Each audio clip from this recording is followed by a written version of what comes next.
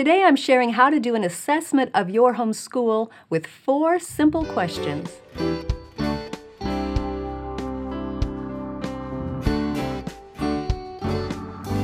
Welcome to the Simply Charlotte Mason podcast. I'm Sonia Schaefer.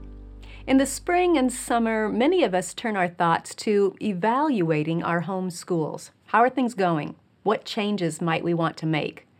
Some states or provinces require that you write some kind of end of the school year assessment. And even if it's not legally required, it's a good idea to pause every once in a while and make sure the path you're on is taking you the right direction, toward where you want to be. So today, I want to share with you a simple way to evaluate your home school. It's all centered around the word KISS. If you can remember 4 words that spell KISS, you'll have at hand 4 questions that can help you check on how things are going and make plans for moving forward. The 4 words are keep, improve, stop, start. You see how those 4 first letters spell KISS. Keep, improve, stop, start. So as you think about your homeschool, ask yourself, what do I want to keep? What do I want to improve? What do I want to stop? And what do I want to start? I would encourage you to KISS 3 areas of your homeschool.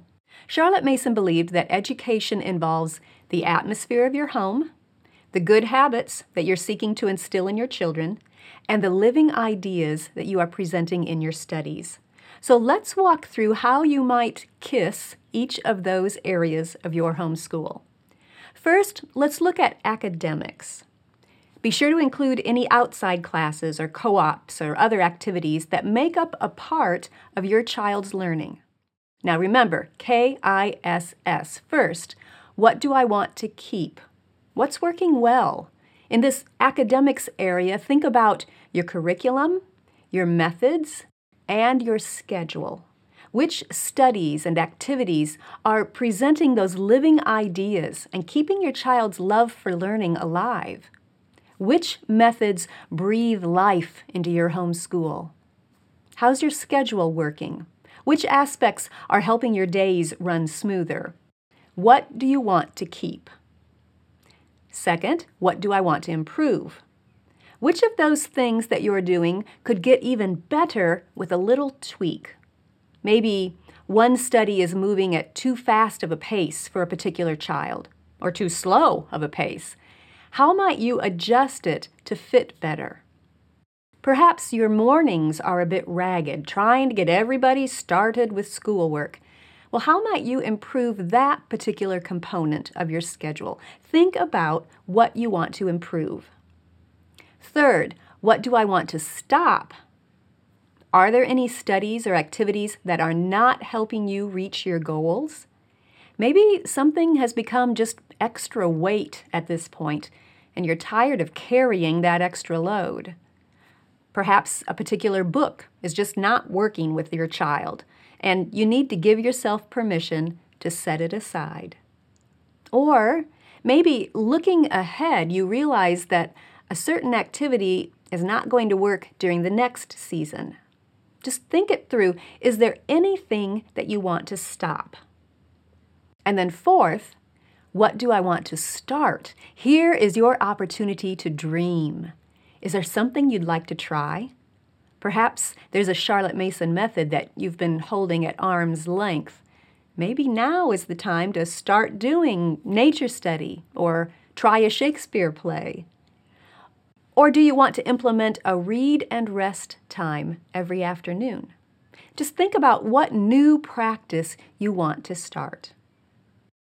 Next, ask those same 4 KISS questions about habits. What do I want to keep? What components of habit training are working well? Identify which habits are in place now and you're just keeping an eye on them. And look back over the past weeks and months and celebrate the wins. What do I want to improve? Are there any habits that need a little touch or a little boost to get them solidly in place again? And feel free to include chores in this evaluation. Are there any chores that you want to see improved? either in the quality of the job or just remembering to do it. Chores should definitely become habits. So brainstorm some ideas of how you might be able to improve on habits that are already instilled. Then, what do I want to stop? Are there any bad habits that need to be addressed? Jot them down, but don't get stuck there. Charlotte advised us not to focus on the bad habit that you want to get rid of. Focus on the opposite good habit that you want to put in its place. So be sure to couple this question with the next question, what do I want to start? Think it through. What good habit do I want to cultivate instead? Remember, especially in habits, you move toward what you focus on. Or maybe you simply want to pick out the next new good habit to start working on and start making plans for how you can integrate it into the daily life of your home, repeating that desired action without lapses, and motivating your children to cultivate that habit through examples and consequences and encouragement. What good habit do you want to start? And then be sure to kiss the third aspect of education, the atmosphere of your home. Think about your attitudes, about your relationships with your children, maybe about organization, whatever contributes to the atmosphere of your home. Remind yourself what you want that atmosphere to be like. And then ask yourself those 4 KISS questions. What do I want to keep? What do I want to improve? What do I want to stop? What do I want to start? This area of your homeschool focuses more on you and your own habits of thinking and behaving. The ideas that rule your life make up the atmosphere of your home, and as your children grow up in that atmosphere, they will absorb it. It will shape who they are becoming. So take time to consider what you want to keep, improve, stop, and start in relation to yourself, and what will help you give your family the best version of yourself that you can. So, that's how to kiss your homeschool. Just 4 simple questions, but they're very effective in helping you review where you are and where you want to be. You can give your homeschool a kiss anytime. It doesn't have to be just at the end of your school year, whatever season that may be. You could pause and kiss each term if you want to, whenever you want to use it.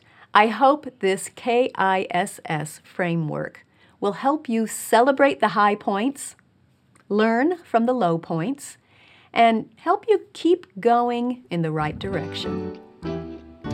If you enjoyed this video, be sure to subscribe through Instagram or Google Play, Facebook, iTunes, YouTube, or your favorite podcast app so you don't miss an episode.